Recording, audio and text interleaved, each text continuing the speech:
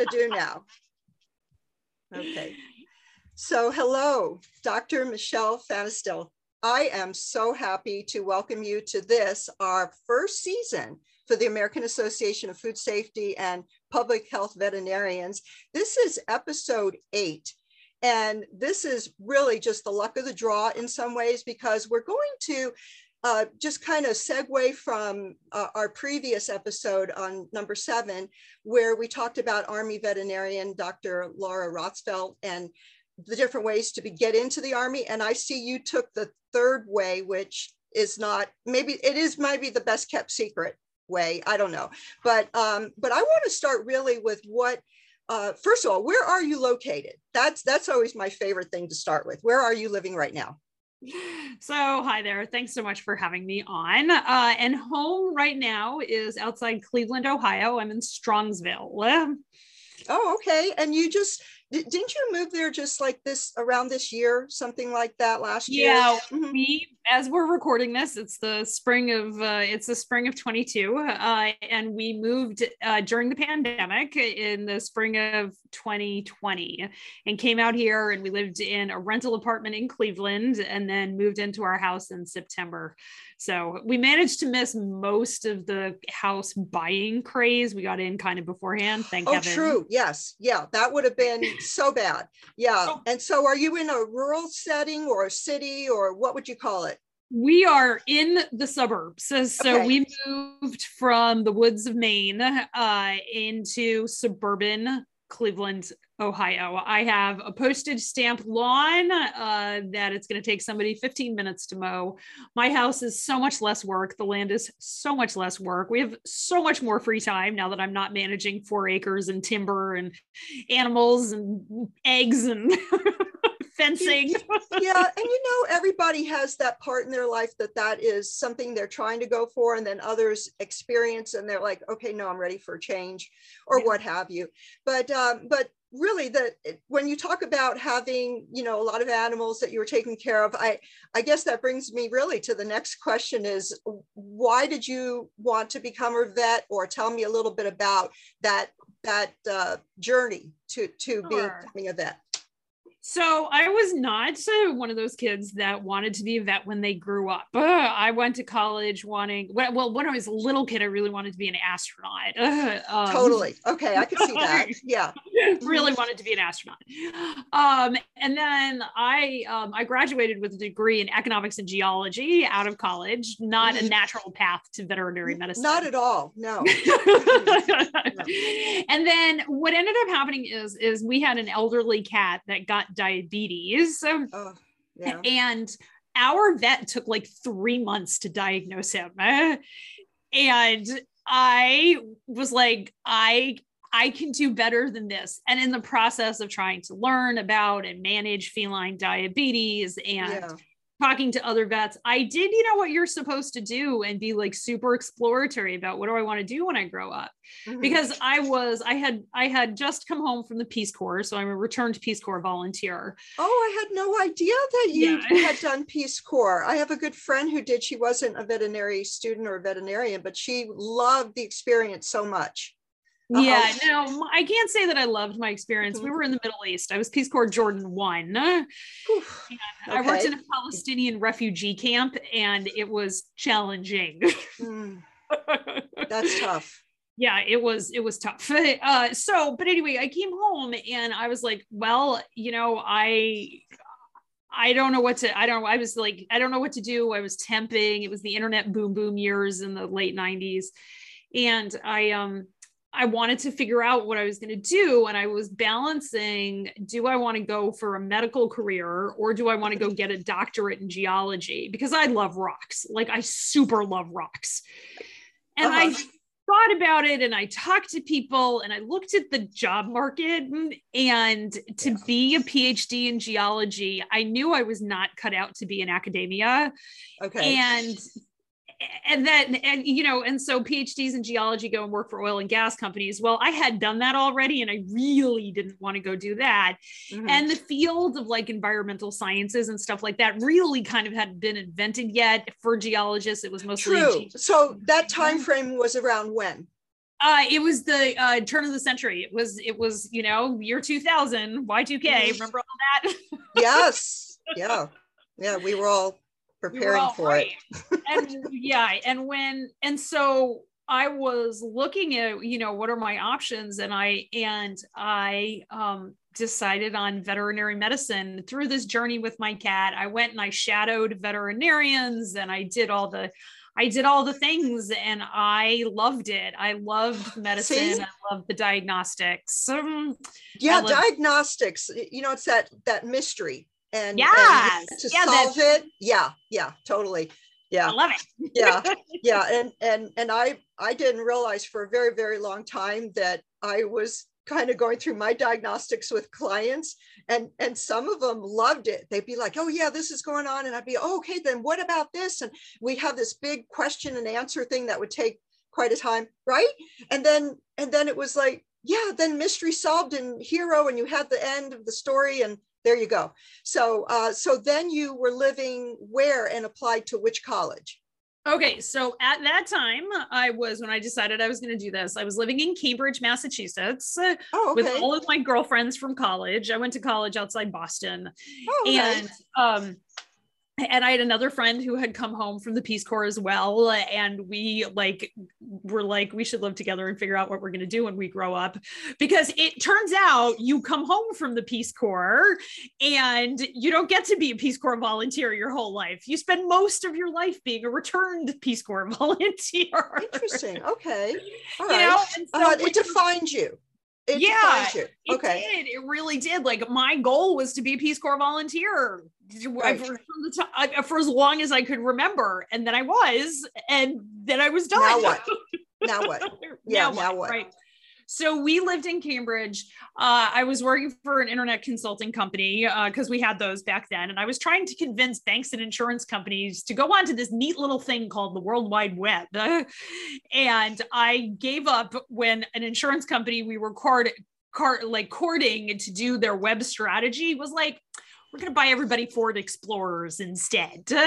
And instead of having a real web strategy, they were going to have like a landing page and the web page on the side of the Ford Explorers. I was like, whose brother owns the Ford dealership?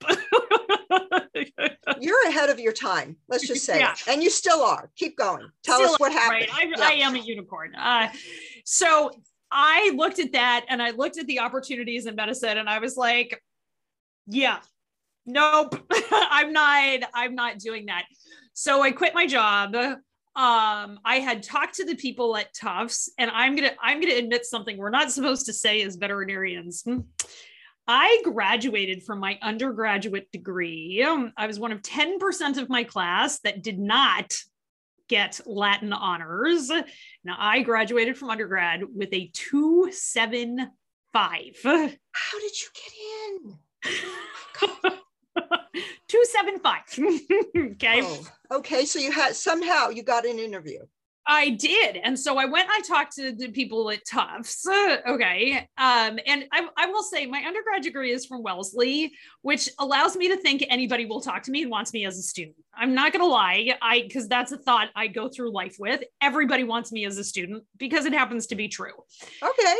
And I went and I talked to Tufts and they're like, yeah, that undergrad degree, that undergrad is not very good, but you also didn't take most of the science classes. Right. And we kind of don't care what you got in the distributions. So I was like, okay. Interesting. Okay. Yeah. And so I gave myself a challenge. I said, okay, well, if I go to take undergrad freshman chemistry and I get an A, I will know that this is the path for me. I am cut out for it. And then this is what I will pursue. And if I didn't, then I will find another job and I will figure something else out. Mm-hmm. So it was Easter weekend, 1999. I announced to my parents I was quitting my job and I was going to go I'm a trust fund baby. So I took my trust fund money. I'm very privileged in that respect. I took some of my trust fund money and I enrolled in Harvard continuing education. So the Harvard Extension School is the best kept secret in higher education. You can get an entire Harvard degree through the Extension School. Okay. Is that something that's online now? I have absolutely no idea. I haven't looked that might at be worth Probably looking into, but still yeah. The extension. Okay. For and it's Harvard. all Harvard professors. It's all Harvard TAs. I took it at the Science Center on the Harvard campus.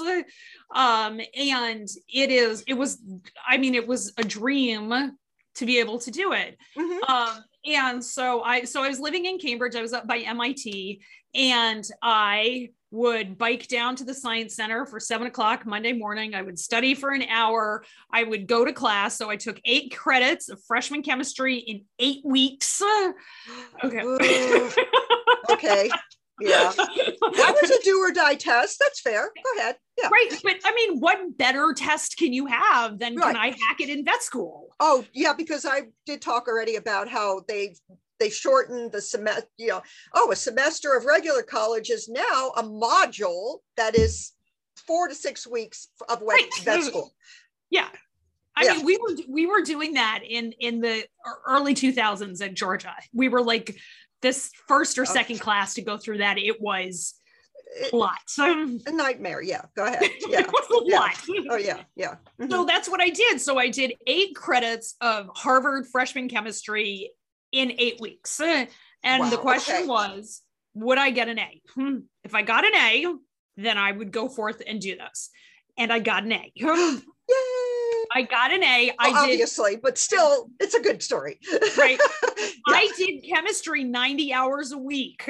Like I ate and slept and dreamed, and like I can't eat Annie's mac and cheese anymore because that's all I ate that summer. Well, the truth is, if you get yourself in that mindset and that flow and you really immerse, then organic chemistry, if you hit after that, should be a little bit more palatable.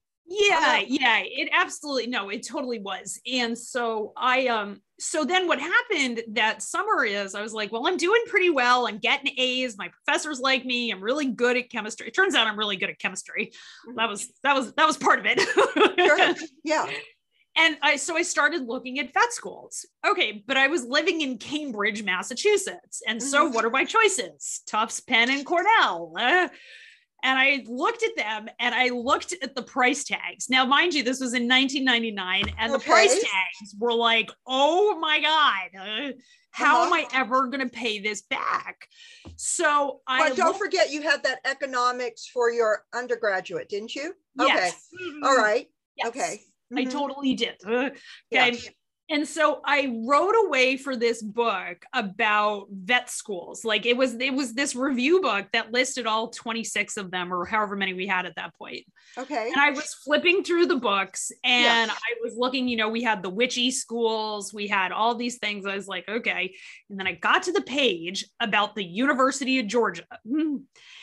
Okay. And on the page about the University of Georgia, talked all about it. And then it said, University of Georgia grads graduate with the lowest average cumulative debt.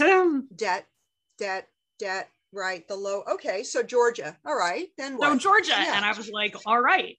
Okay. And then a Peace Corps friend of mine who went to, she went to Emory and then went back to Georgia after the Peace Corps. She's like, come down to Georgia. You can go to Georgia State, do all your rest of your undergrad, and then apply to Georgia, and we'll live together and be great. And I was like, sure. You'll have your residency and yada, yada, I'll have yada. my residency. Right. I'll do all of that. I'll do all of that sort of stuff. And so I said, great, I'll do that. And so on like a wing and a prayer, I left Cambridge, Massachusetts, right next to MIT, spending my days in Harvard Square, and I moved down to Georgia. So different. So different. Now, my friend, in the 3 weeks between when we made these plans and when I moved, she moved to China. Wait, what? No. All right. Okay. Like this is what Peace Corps volunteers do. We like up and move. That's true. The ones I know are, true. Okay. That's pretty true. That's a thing. Yeah. And so I was like, okay, I'm still moving to Georgia. So I moved to Beaufort, Georgia before the Mall of Georgia was built. So boring. Yeah. Okay. All right. Then what happened? Okay. It was like going to, I used to say, I worked in Jordan and I've worked in Georgia. And it is equally culturally challenging. And putatively, we speak the same language when I go down to Georgia. And that was where the similarities ended. yeah. You had English, but that was it. Oh my gosh. That was it. So I think that was a great idea and a great plan. And you bring up the point where people have the opportunity really to consider which veterinary school to go to if they make the right plans. So I noticed that you ended up getting into the scholarship program for the Army. Can you explain how that works? Yeah, sure. So what ended up happening is I went to Georgia, got residency, did all the rest of my classes, got into Georgia and started. Yeah. And then we had a careers course because there were a couple of veterinarians, Corey Brown and Chris King. He's a lab animal vet, and it's Corey Brown, the pathologist of the Gray Book, that Corey Brown. Both wonderful people, and both of them were looking at the state of veterinary medicine and encouraging the students to look at a broader diversity of veterinary careers, because there really are so many things we can do with the DVM. Correct. Yes. And so as part of careers course, they had the Army recruiter come in. They had somebody from, one of the previous graduating classes who was, probably the guy at Fort Gordon. And they came in and talked about what does it mean to be an Army veterinarian? And I fell in love with the idea of becoming an Army veterinarian and doing civil service, yes. and it's like the Army equivalent of doing the Peace Corps, right? And you get the travel. And you get the travel, right? And you got to remember, at this point, we were already in Iraq and Afghanistan. We were an Army at war. I had early 2000s. Early 2000s. Yeah. So early 2000s. And I was like, well, this seems cool. They'll pay for vet school. I'll get a stipend, all these. And it seems like neat work. And I wanted to be, at that point, I wanted to be a lab animal veterinarian. And of course, the Army had a fabulous, best laid plans. Keep all right, go ahead. So the Army shows up and the Army shows up. You get the stipend. They pay your way through school, and then you also have to do some trainings. I remember that it was sort of like ROTC in a way. You had maybe your weekend trainings, and then your 2 or 3 weeks, maybe 4. We had to do. I did active duty. We went on ADT, we called it, active duty for training. And I did it all in their lab animal medicine program, because the Army lab animal medicine program is like one of the best in the world. Right. Right. I tell you what, I had the whole thing mapped out. Right. I can well imagine. And then you, consequently though, how much time did you owe them once they would put you through? Yeah, once they put me through, I was on a 4 and 4 contract. So a 3 and 5, and then they changed it to 4 and 4. So I was on a 3 and 5, 3 years active, 5 years reserve. And I thought that would be no problem, because I was going to go do my residency in lab animal medicine, and then I would serve, and I would, get out as a major, and, whatever. And that was the plan. And I had all these designs on deploying with civil affairs and. Right. We didn't talk about that. Yes, that's right. You have the opportunity. The Army tells you what you're going to do. Yes. And one of the things you can do is go in, and your deployment could be civil affairs, which again, probably spoke to your Peace Corps background. Peace Corps, economics. I did a lot of poli-sci undergrad, like a lot of that, like a lot of that stuff, like really fit. And so what ended up happening is I didn't get I was first runner up my first year, and I didn't get it.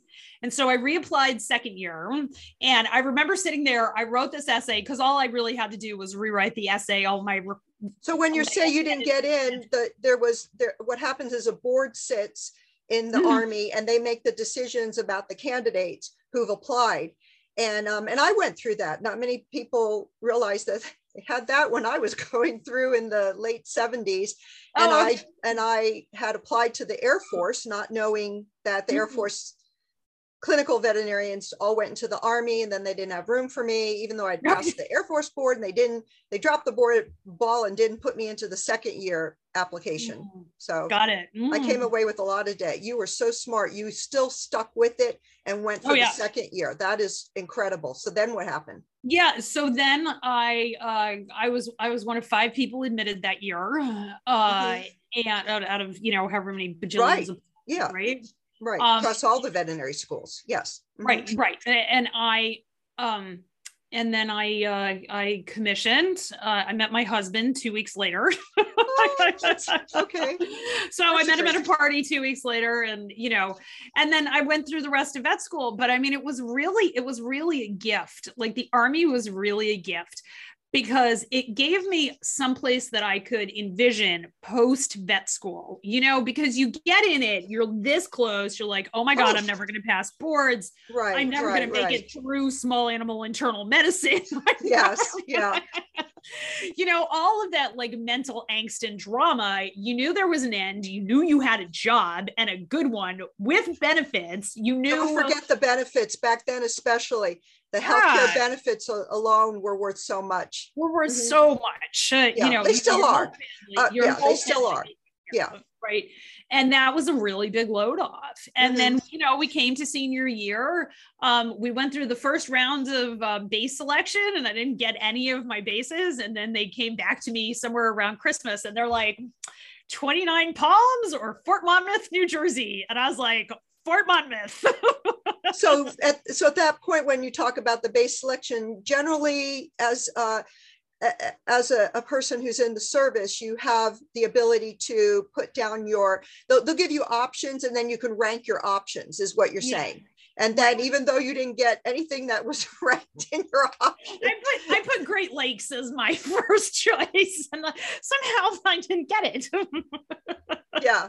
So then you ended up New Jersey, did you say? Yeah, Fort Monmouth, New Jersey. And it actually worked out really well, because my husband lived in New Jersey, and he did not have to change jobs. Okay. So we ended up buying a house like halfway between, he worked in Princeton, and then Fort Monmouth is down the shore. And we bought a house in between there in Freehold, New Jersey, which, if you know Bruce Springsteen, that's the town Bruce Springsteen is from. Okay. And so at this point you're commissioned, and you were commissioned as a captain, and you had that rank when you were in veterinary school. In veterinary school, I was actually a butter bar. I was the second lieutenant. Okay. And then we went to, I graduated as a second lieutenant. And then I got married and graduated all within the space of and went on a honeymoon all within the space of 3 weeks. Okay. And then we moved into our house in New Jersey, and then I disappeared down to Fort Sam to do my officer basic. Oh, I went to that. Yes. Except yours was active duty and mine was as a reservist. So yours was months long, correct? Mine. So I was down at Fort Sam for 12 of the longest weeks of my life. Yes. Sam Houston in June, July, and August. Oh, yeah. Well, I had rashes on parts of my body I did not know existed. Yeah.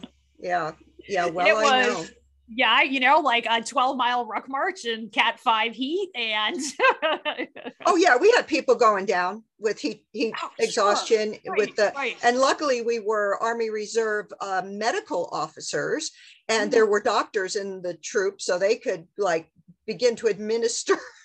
Right, I know. Serious. I am completely 100% serious. This is true. Absolutely. No, we were there with the dentists and doctors, and we were old. You guys were active duty, and you guys were young. We were all old. I swear, we had people in their 50s and 60s, and even one person who was in their 70s. They needed medical officers. Yeah, a surgeon. They needed so badly. I said, well, what kind of bonus did they give you to join?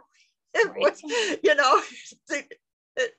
but I'll tell you, he was a guy who camped all the time. He was fit. He was good.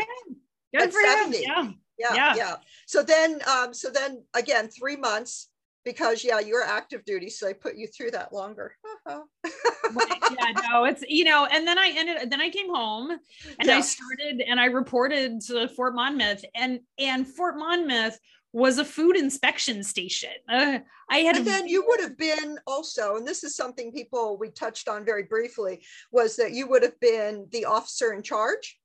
Mm-hmm. Right. Yeah. So yeah, welcome to the Army. You have a little There's bit of time 21 there soldiers. where you get to learn how to be an officer. And then, oh, by the way, you just graduated vet school, and this was before the FIGV program, which Laura talked about in well episode before that 7, right before. Yeah, well before. So you were one of those that met that challenge, which was inordinate. So because they dropped me at Fort Monmouth, which is in the New York tri-state area.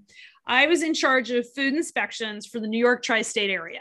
Okay, there is a huge amount of Army, of DOD food that goes through New Jersey. Like all of our flavorants go through the New like factories on the New Jersey Turnpike. I inspected the M&M plant in Hackettstown, New Jersey. I inspected the place that makes the little tiny Tabasco sauces. The Tabasco sauces, yes, those were so cute.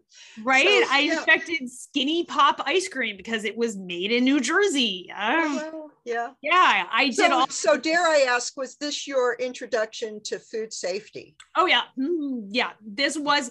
But what was really interesting is I wanted to be a lab animal vet. I'm following. Yes, I completely got that. I'm following how there was the whole plan.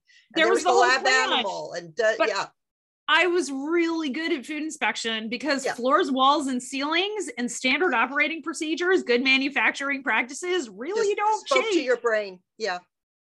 Really don't change. They just and so. I loved going and doing my audits. I loved training people to do audits. I loved all of it. I love it too. Yeah. And it takes a special kind of person to love a food safety audit. I'm not going to lie. That's fine. And then what ended up happening is that, so I graduated from vet school in 2006. I served on active duty till 2009. And I was at Fort Monmouth, and then I got transferred up to West Point. And so I was in charge of the Army mascot mule program because I was the only person in the district who had any large animal experience. Okay.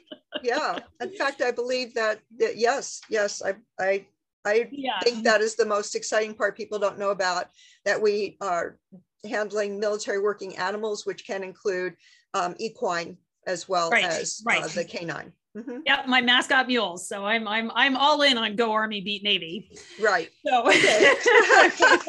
That's awesome. Good. I have a flag. We fly it. We had a good run for the past couple of years. So, and then this year's football game was pretty good, even if we lost. So anyway, so that's what I did. And then I got out. I didn't have, my first commander was not a very good commander, and I didn't want to change. I was like, if they accept her, this is not an organization for me. My second commander was really much better. And he's like, but Michele, I'm not going to try and talk you into it because this is the organization that kept her on board. And I was like, okay, so I ended up getting. That's really true. It's hard to explain how hard it is when you have commanders that are the supervisors above you who are not supportive of you when you're trying to enact and back up the Army regulations amongst your team. And that is quite overwhelming at times if you are a rule follower, which you have to be to get into the military. You have to be a rule follower. Right. And then when you're trying to just have everybody on board so you can move the entire team forward as a team, as you do, everybody needs to be green, they said, move them all forward. Then all of a sudden there's slackers or what have you, and then your commander doesn't really back you up. And really, what? Okay. Yeah, I had the same thing at the end. I was up for getting promoted to colonel. It could have happened anytime with my next boards. And I admit I really wanted that, as well as the excitement of being a commander. I really loved that challenge. It would have gone up and up more and more. And then, when you have commanders that, just don't support you, then I was like, okay, you know what? I'm done. I want to go home and I want to live my life. But I do love and appreciate the Army. I'm so proud to have been serving. And and I very much appreciate the benefits, and now as a veteran, my benefits. Right.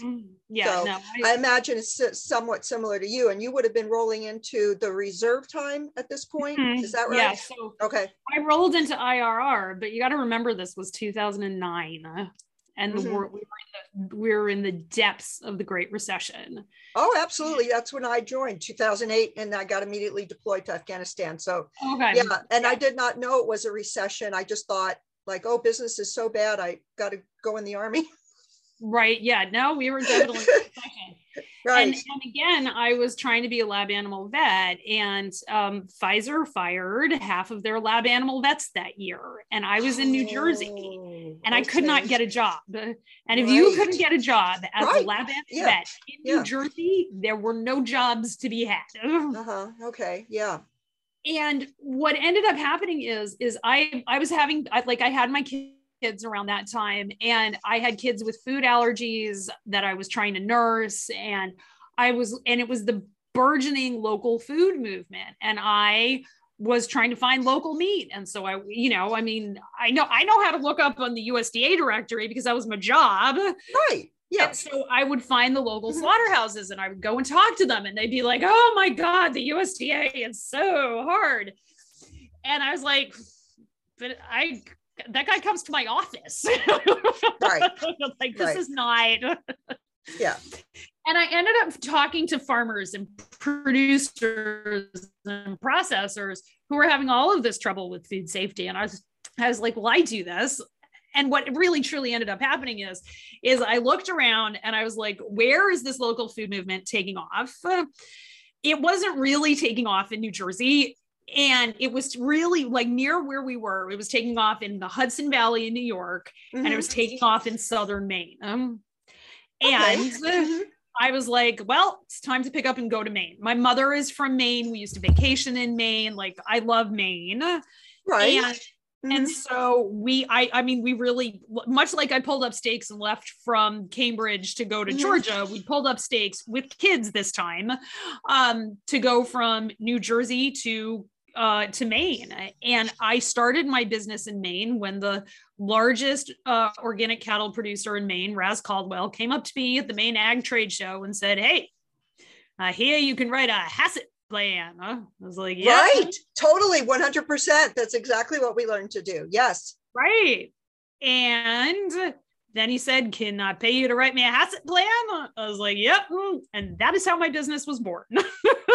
That is so interesting. So you went to a trade show, and were you going just as a person, or did you have were you in the exhibit hall with a booth? No, I definitely did not. I didn't have a business at that time, so I didn't have a booth. But I had called the state meat and poultry veterinarian, because Maine was one of the states, still is, that had a meat and poultry inspection program. And I called Henrietta and I said, tell me about this. What's the need in the state? And I mean, I swear to God, she talked to me for like an hour. And I was like, I would love for you to come and consult on this. And so she started talking to people, and I went to the trade show. I took part. They had a USDA presentation, and I can network with a brick wall. And so I, even back then, I was absolutely willing to go up to people, tell them who I am, and make offers to help them, which is what I do as an entrepreneur.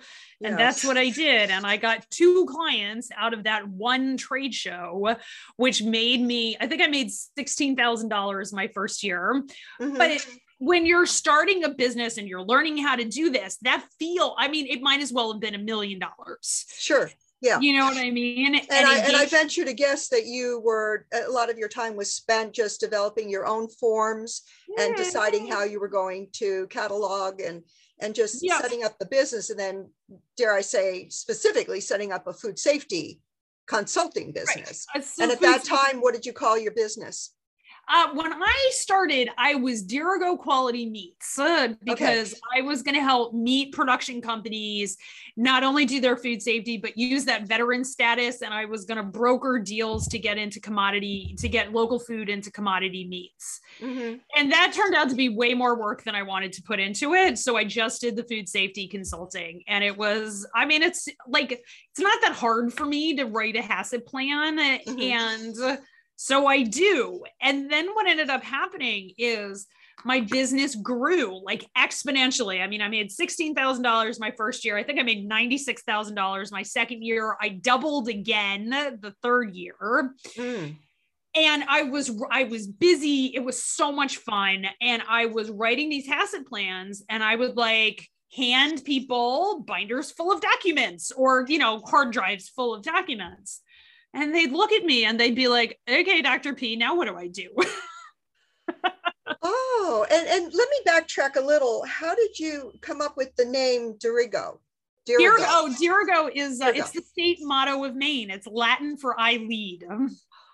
Oh, how did I miss that? I did not know. Right. That. Okay, Maine people would know that. So yeah, and Maine people absolutely knew that. Right. And we are leading the way for food safety. Beautiful. Great. So how did that segue into when did it come up that you got involved with the coaching? So here's what happened. Okay. I was doing consulting projects up and down the East Coast. Okay. Mm-hmm.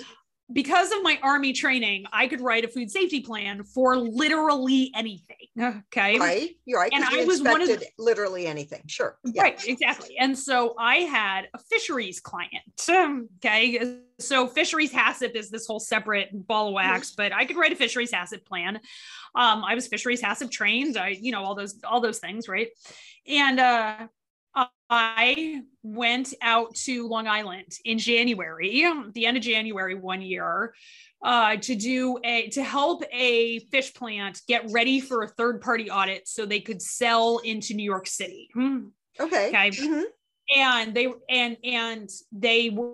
was invited down. They knew what they had to do, all these sorts of things. Well, to get from Maine to the end of Long Island, you drive straight down, you go to New London where the Coast Guard Academy is. Uh-huh.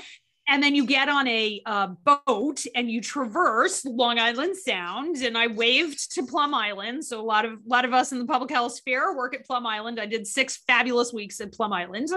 Mm-hmm. And then you land at Orient Point, New York.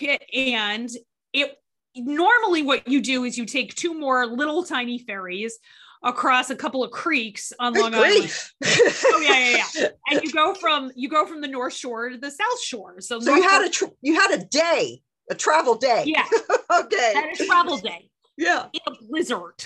Oh my God. Yeah. And I had to actually drive from the North Fork all the way in and then all the way back out to the South Fork because the ferries were shut down. Seriously? Okay. Yeah. Seriously. We have that thing here on the island. If the ferries are not working or whatever happens, then we have to drive around. Yeah. Oh, it's just right. That's the thing. You could be taking, right? Yeah, it adds 2-3 hours to your trip, no matter what happens when a ferry's involved sometimes. Yeah, exactly. So I was driving and I was like, I was starting to look at listen to entrepreneurship podcasts and trying to, learn what it means to be a female CEO. This is really, this is I'm making several $100,000 a year. I have people, I have to manage them. So, listening to podcasts, that sort of thing. As my coach says, learning is my love language. And so I started to hear coaches on these podcasts, and I went out to this fisheries, and I had taken the very first ferry at 6:00, and I got to the pier around 10:30, and the guy was busy, and I was like, okay, I'll just look around. Usually they meet you and go around. I was like, but I can go do, my preliminary audit, tell you what my findings are. We can talk about the paper, all that sort of stuff. So I did that. Okay. And the guy was storing his surfing gear in his fish production room.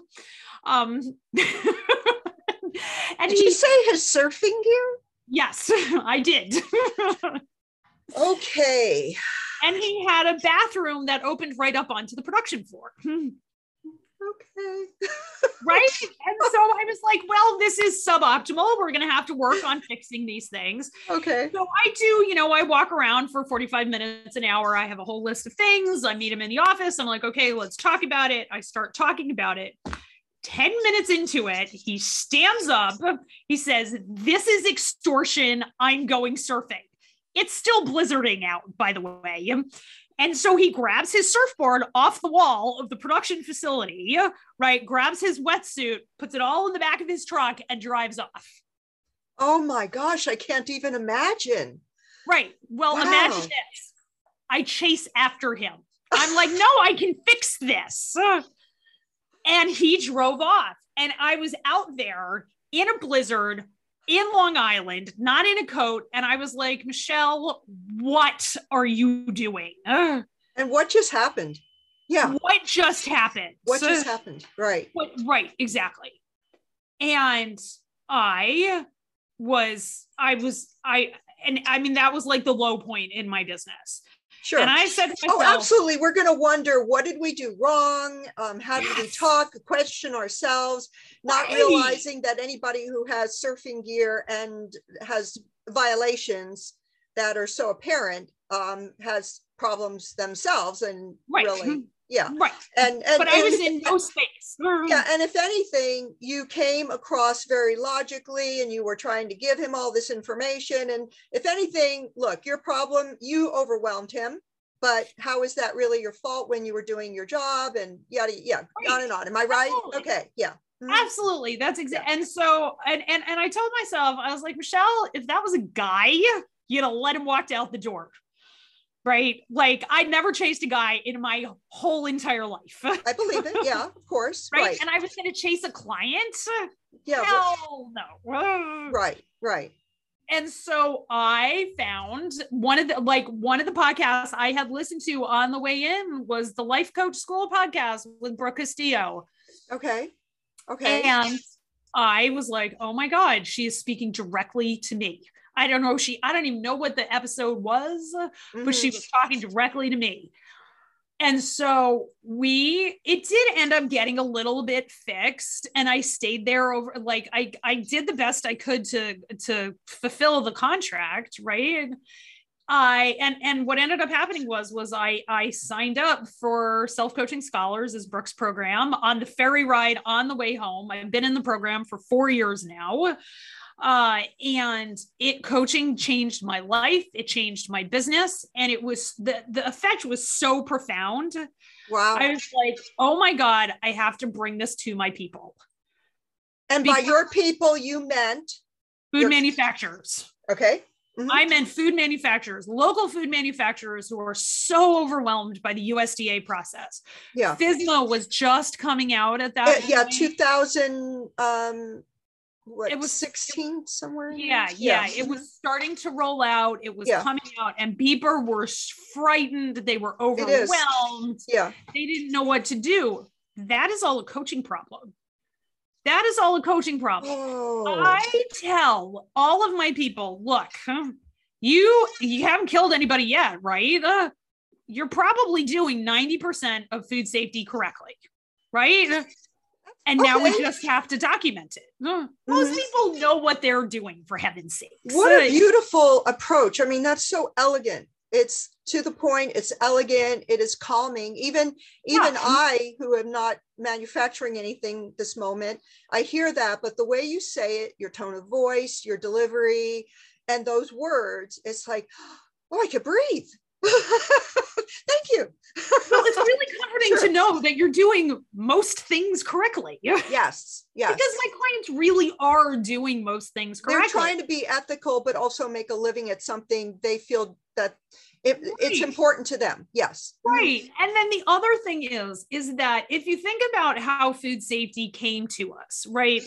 So our food safety laws, and I'm not going to go through, 1908 and the jungle and, people. Yeah, I was going to say we hadn't had a food safety law come into play for about 100 years. Then it came into play and everybody's freaking out.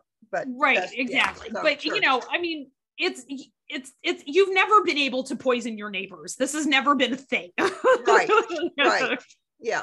Okay. And so what I looked at was, okay, if they're doing the actions of food safety correctly, most of these people do not get into food because they are naturally very good at paperwork. Okay. This yeah. is not a thing. Okay. Yeah. My people, they fall in love with their product and they see their product as world changing. And I'm totally bought into that scenario, right? I am totally bought into pastured pork and grass-fed, beef and dairy and all that, local food and local processing. But most of these people came up from the restaurant industry and don't know the difference between cooking and manufacturing. Okay. Some of these people, they're family businesses. Okay. And I really do think every family business needs its own coaching.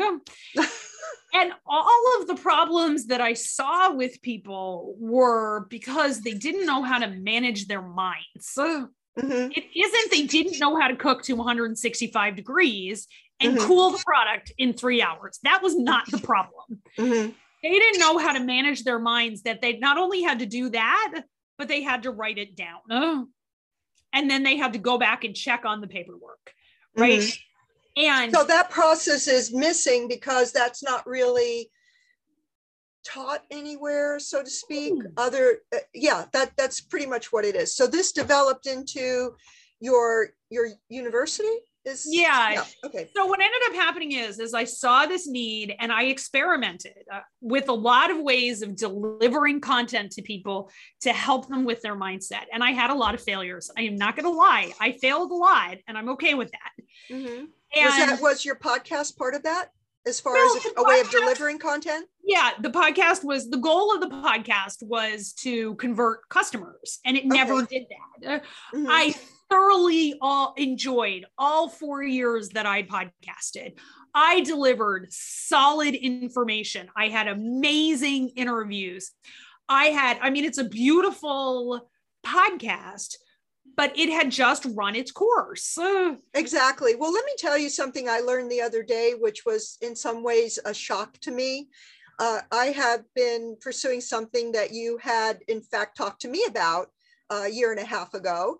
And that is my own pet food safety consulting business, and put together, contracted to have a beautiful website done, and really pursued my personal podcast of Pet Food Vet and so forth. And that's a labor of love for me, as is this set of podcasts that I'm doing for our national association.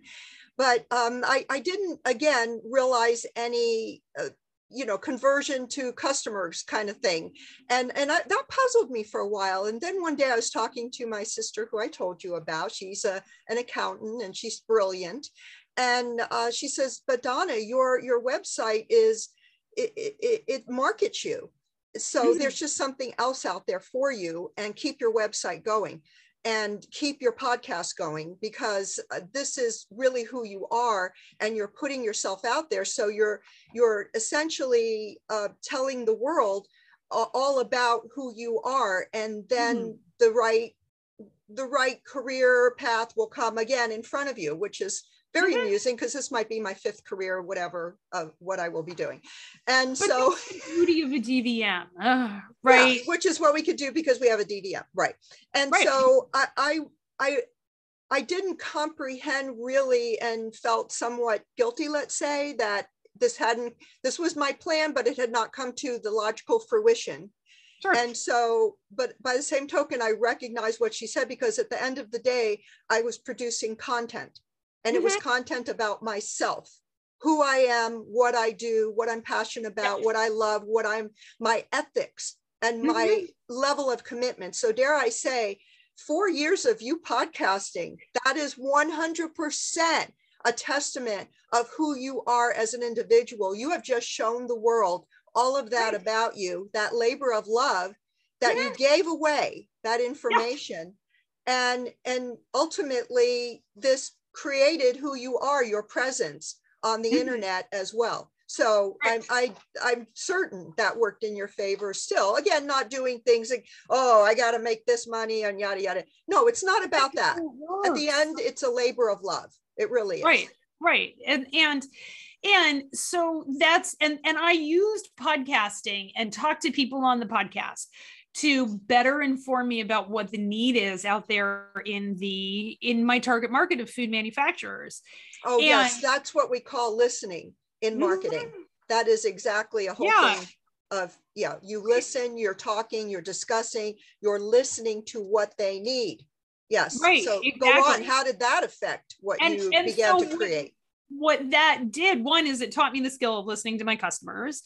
And then it also, the journey has taught me, like, I love entrepreneurship. If you look at my human design, I'm a generator and I've got a heart center, and we look at all this sort of stuff. And I'm like the people who are supposed to be an entrepreneur. Right. But what that means is that I give myself plenty of space to fail and let things teach me lessons, right? Because they're not really a failure. Let's just say that they aren't. They're a learning opportunity.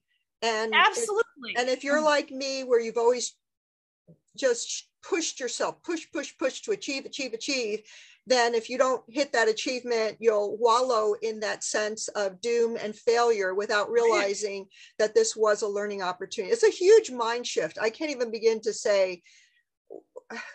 I wish somebody would have just really made me own that a long time ago. It's something I eventually learned, but it sounds like you came into it very quickly in some ways because of perhaps your coaching.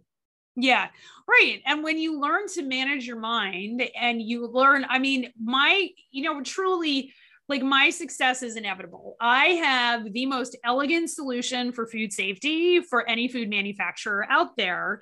And I have that because I listened to my customers. I focus on my customers.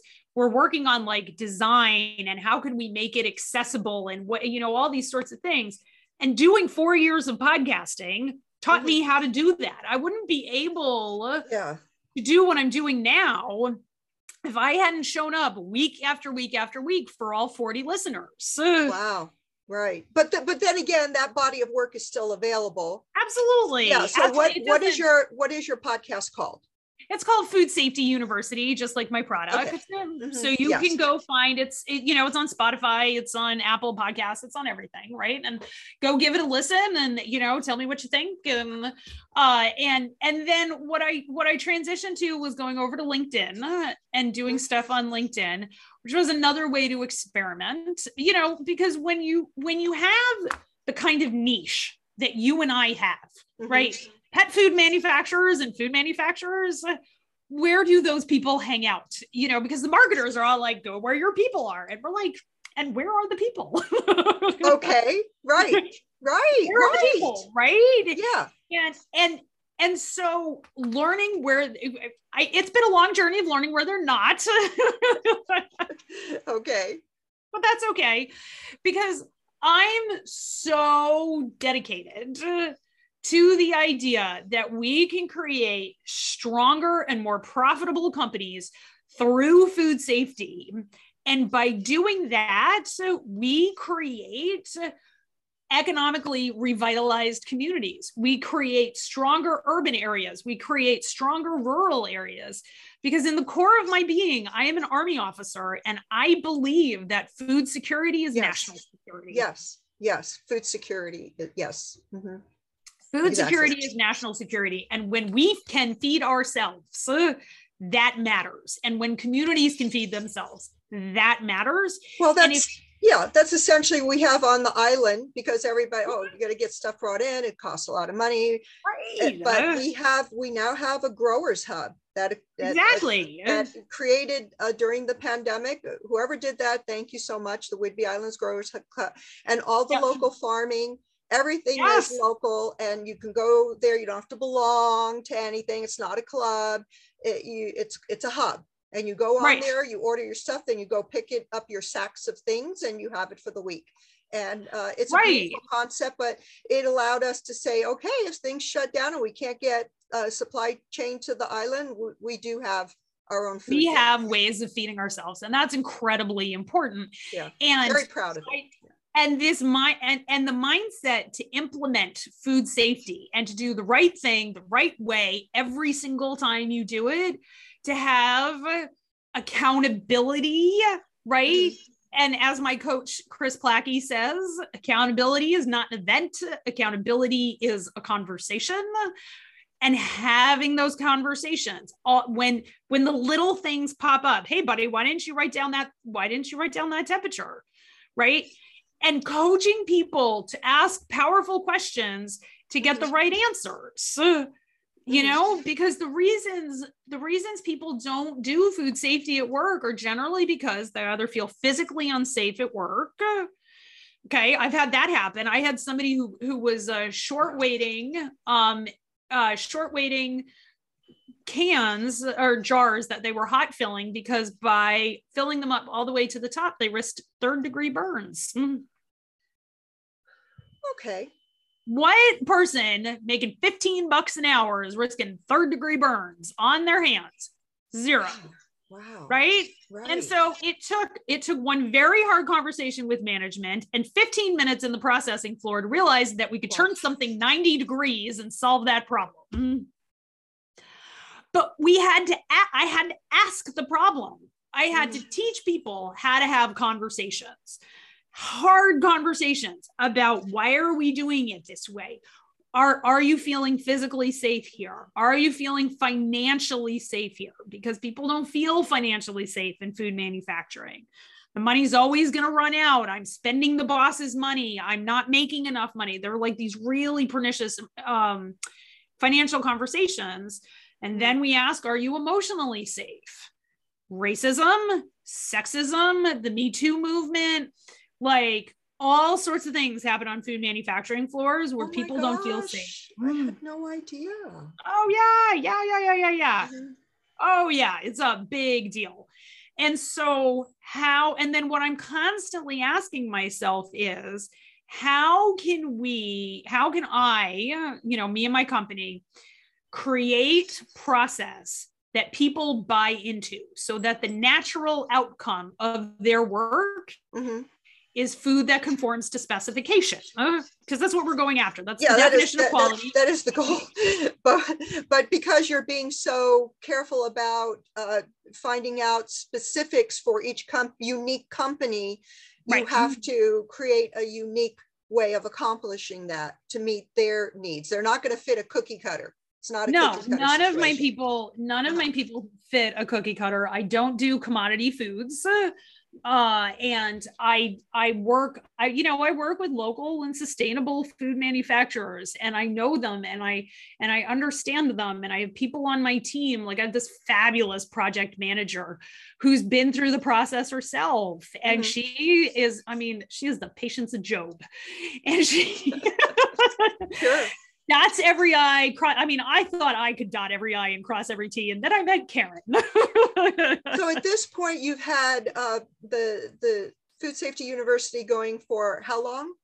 Well, it started as something different. It started as the Power Group, and I started that back before the pandemic. So I probably started that in 2018. I reinvented it in 2019. I saw the rebranding and the emails because I'm on your email list. Yeah. So I worked as hard as I could to make it work the way I'd originally envisioned it, and it wasn't working for people. And so we burn it all down and we go back to the drawing board. So I did that. And then I came out with, I did a lot of one-on-ones in that time, trying to figure out what people needed and all that sort of stuff. And then we rebranded and we came out with Food Safety University. We put it on one set of software. We put it on Google Classrooms. And invited people in a beta test. We upgraded this time last year to a Kajabi system, and did kind of like the beta version. We did alpha and beta, and we've been on that system since I've really been selling it this way since the fall. And it's been phenomenally successful. People love the program. I'm rolling out a referral program now. So it's almost like an affiliacy program. So if you like like being an ambassador or an affiliate. Okay. Yeah. Because 100% of my business, like I looked, and 100% of my business comes from referrals. So I'm no longer doing paid marketing. Oh, yeah. No more Facebook ads. Yeah. You've done so much by creating your own content through the years. And now you're going to, essentially it's digital marketing, and the affiliate or ambassador is the next logical step. That's fantastic. I was so impressed when I saw how you rebranded to Food Safety University. Believe me, I've been watching. I just, when I said, before we actually turned on the record button for this, folks, I said to her, you're ahead of your time. And that is really true. That resonates with me. I come up with ideas sometimes, and I have to actually create the entire thing because there's no template, you know, and people are just standing back going, what's DeBonis doing now? But and you're very much the same. That's why we're friends. And it's just been amazing. You know what I love? I love that this was a fantastic time to talk to you in depth about how your veterinary career evolved in very much different manifestations of your business, I think is how I would put it. Is that pretty much the case?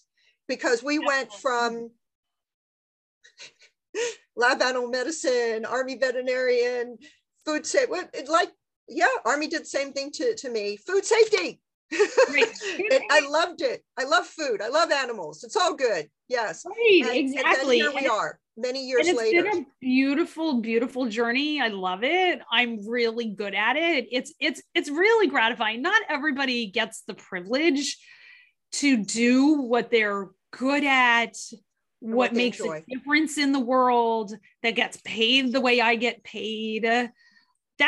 Like the level of privilege that I have to work with the people that I have. I mean, people trust me with their family business. They trust me with their dreams. They trust me with, they're so afraid when they have a recall, you know what I mean?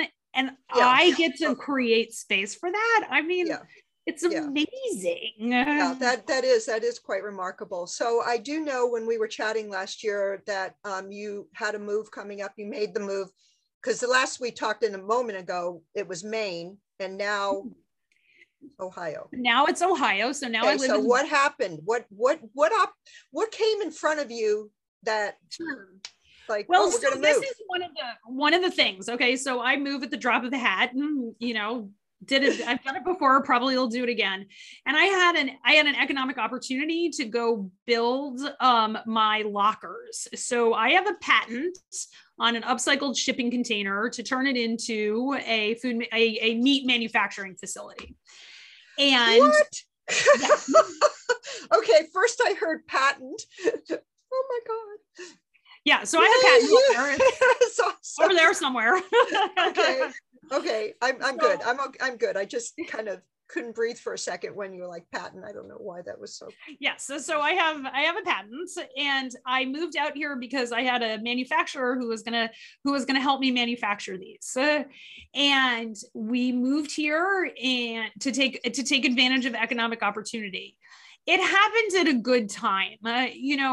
My kids were doing very badly in homeschooling during the pandemic. We lived in the woods in Maine. There were no kids around us. And we saw this as an opportunity to downsize, get rid of a lot of our stuff, become responsible for a lot fewer things so we could concentrate on our children and concentrate on growing the business. And so I remember moving out here. I was driving I was driving through New York, through upstate New York, and thinking, well, if this doesn't work and I have just made a really colossal mistake, I know I can feed the family because I am a damn good coach, and somebody out there will pay me for my coaching. And I knew that. And I was like, all it takes is $1 and a dream, Michele. Let's go figure out if we can do this.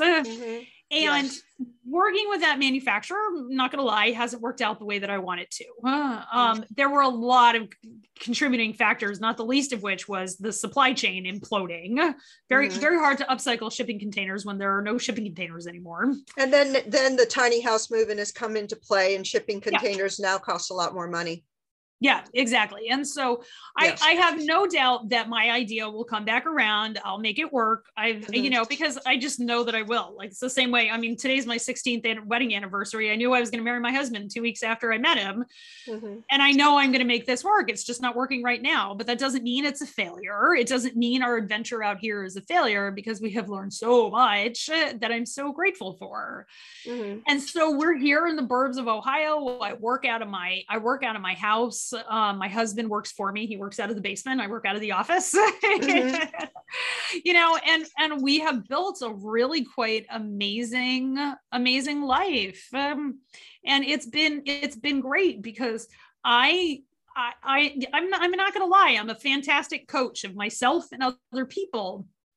And that has allowed me to live in a pretty perpetual state of either life is great, or when it sucks, I can handle this.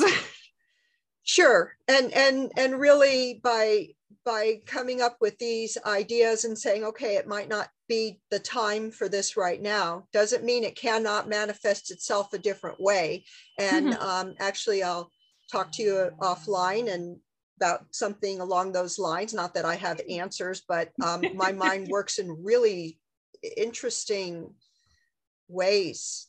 And let's face it, we're all exposed to different things. I'm sitting here in my office. When I left, my house was completely organized and set up the way I wanted before I got into the Army, and ended up deploying and then working near my unit when I was in the, oh my gosh. So I was gone. I came back, and my office was turned into my son's project room. And he's going to school as a mechanical engineer and has 3 3D printers.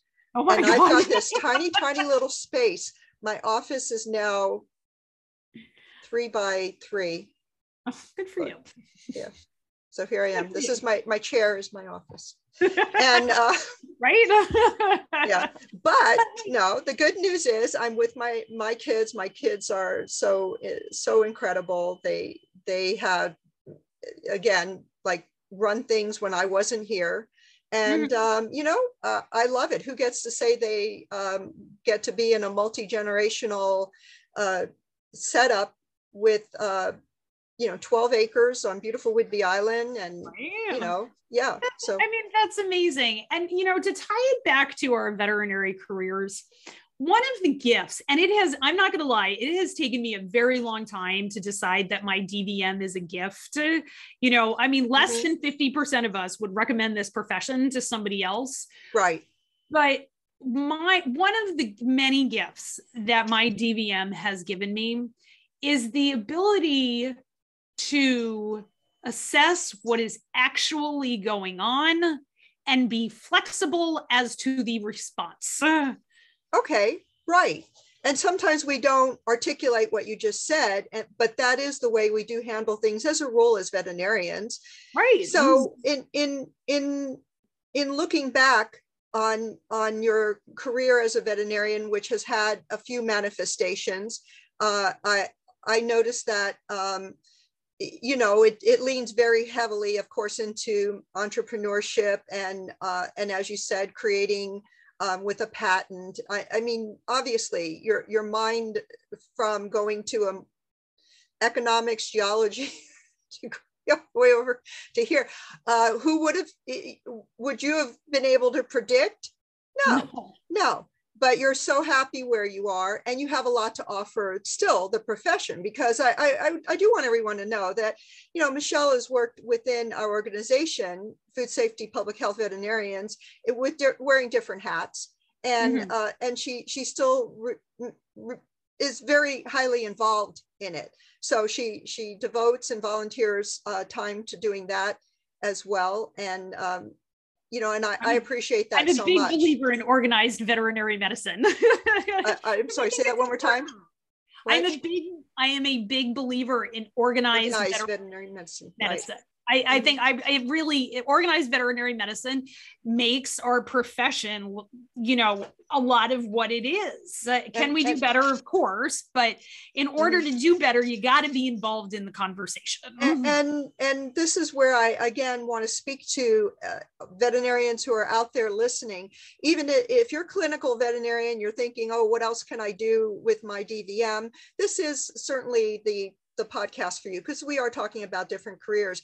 But one thing that has been a thread that's in every single episode has been networking as well as organized veterinary medicine to bring you these opportunities. But what's important is, what can we change? What can we do to make things, where can we have some effect? Where can we really learn to be leaders within veterinary medicine? And honestly, it is this organization. Right now, we will be making a transition. I will be stepping down as president. I had a 2-year training time as a president-elect, and then 2 years serving in office. And I will be stepping down this summer, fall timeframe. And Angela Demery, a veterinarian, will be taking over from me as president. At this point, we're looking for we have a number of openings. We're looking for a new president-elect. And it's not a huge time sink, but it is a commitment in terms of being available and for meetings. And you have the opportunity to learn how to lead in veterinary medicine. If this is something that speaks to you and you're saying to yourself, I want to make a difference, I foresee that some type of a change is necessary, I don't know where or how to make that happen, at least talk to me about it. There may be that opportunity with our organization for you to come into the leadership position, work as a leader in this organization, use this as a jumping off point to go further, even to AVMA as a leader, which is a distinct possibility, because we have representatives from our organization who actually represent and are helping to enact law via... I'm the incoming delegate to the Legislative Advisory Committee, and I will be that for the next 6 years. And we have deep effects on laws that affect veterinarians. And it's, there are so many opportunities within our organizations. We have small groups that do things. We have that are very, very focused and that sort of thing. But if you have any love for working in the government, working as a veterinarian, doing some of the neat things that we do as veterinarians, all of those people who hire are part of our organization. The networking opportunities at the food safety and public health vets are completely unparalleled. We have, I'm not kidding, we have the best people who are part of our organization. And they always share when there's things coming up, you find out behind the scenes. And I'm very proud to say that one of the things we are going to be having with our new revised website, which is being built over the next 2 months, is a job board. It's fully automated. It is something that we just didn't have the personnel staff to take on, put up jobs, take them to, no, this one will be fully automated. And this is a huge chance for people to see jobs as they come over that pertain specifically to these types of food safety and public health jobs for veterinarians. And so I just am so excited about that. We have other things that are available to do within our organization. So I'm going to go ahead and I'm going to put that in the show notes. And I'm also going to put that information. Michele, what information will you share with us to put into the show notes? Certainly a way to contact you for coaching, as an example. Okay. Yeah. So, we talked about my coaching journey, and I primarily coach food manufacturers and consult with food manufacturers, but I also work with people who work in highly regulated industries. So I have clients who come for one-on-one life coaching, okay, figuring it all out. And they all work in highly regulated industries. I work with people in hedge funds, in medical devices, I work with some other coaches, all that sort of stuff. So I have a limited number of one-on-one slots available, and coaching will change your life. And so if you want to, the easiest way to come find me is find me on LinkedIn. I'm actually Dr. Hassip on LinkedIn. So we'll put that link in the show notes. If you are interested in Food Safety University, you can go download our 12 Steps of HACCP program, process. It's the best. I swear to God, it's the best HACCP handout out there in the market. And that's at foodsafetyuniversity.com. I would love to talk to you. I always have time to talk to other veterinarians. And thank you so much for having me on the show. She's talked to me. Yeah, she's so much. What a pure joy. Again, this has been an honor to do these types of interviews, and I can't tell you how excited I am to share your journey with everyone. And as we close, dare I say that you have perhaps one final word about looking back on your career. What do you have to say that was, let's say, a high point of being a veterinarian, and where it has affected where you are now? I would say one of my high points of being I do this thing as a veteran. Actually, you should, well, you're all the way on the other side of the country, but you should go to this. So I have a buddy down in Milledgeville, Georgia, a guy named John Jackson. Okay. He runs Comfort Farms. Okay. And he has a boucherie on Martin Luther King Day weekend. And all of these veterinarians, all these veterans come to his farm. Okay. And he is creating a farm as a healing center for veterans. So I bring my family every year. Okay. And I teach there. And if you go find Comfort Farms on Instagram, you can see me. And what we do is I spend the weekend teaching people how to do farm to fork food safety. Oh, that's fascinating. Okay. Yeah. So that Comfort Farms, we'll put that in the show notes too. Yeah. Okay, so go to, we'll link to John's Instagram account. And so as a veteran and a veterinarian, this is a high point. Okay. Beautiful. Right. As a veteran, because you're a vet squared, I'm a vet squared. There are like 3,000 of us or something. And I think they're all part of our organization. Yeah. And so what I get to do is I get to take everything I learned in vet school. Okay. I get to take everything I learned as a soldier, and then everything I've learned as an entrepreneur and coach. And I get to talk to veterans who are trying to make a difference in their communities with food. Wow. Beautiful. They raise food for people. They slaughter animals for people. They raise crops. They run farmers markets.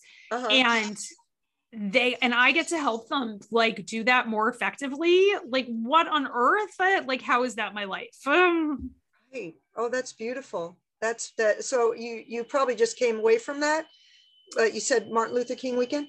Martin Luther King Day weekend. If you are a veteran, it's basically an open invitation. And if you are a veterinarian and you don't know what to do, we run the kids fire because we have kids. And so we have a big old bonfire. I spend a lot of the weekend with my feet propped up, warming my toes, somebody next to me talking about how are we going to change the world. Right on. Beautiful. What a fantastic time that sounds like. Well, thank you so much. We have a lot to put in the show notes because of our past hour and a half with you. I do this every time. I swear I'm going to stick around an hour. It's impossible. And I'm not going to edit this down. I think that it's a wealth of information. For those of you who like to watch this on YouTube, this episode is exactly the same on YouTube, except you get to see our smiling faces. And for those of you who like to drive or do whatever and listen to a podcast, the exact same audio will be on that. And so with that, I say goodbye to everyone. I'll see you all next week with another episode on Friday. And thank you so much again, Michele. You take care, and I'll see you all soon. Thank you. Bye. Hello, folks. This is Dr. Donna DeBonis. I'm the president of the American Association of Food Safety and Public Health Veterinarians. I encourage you to like, share, and subscribe to our podcast.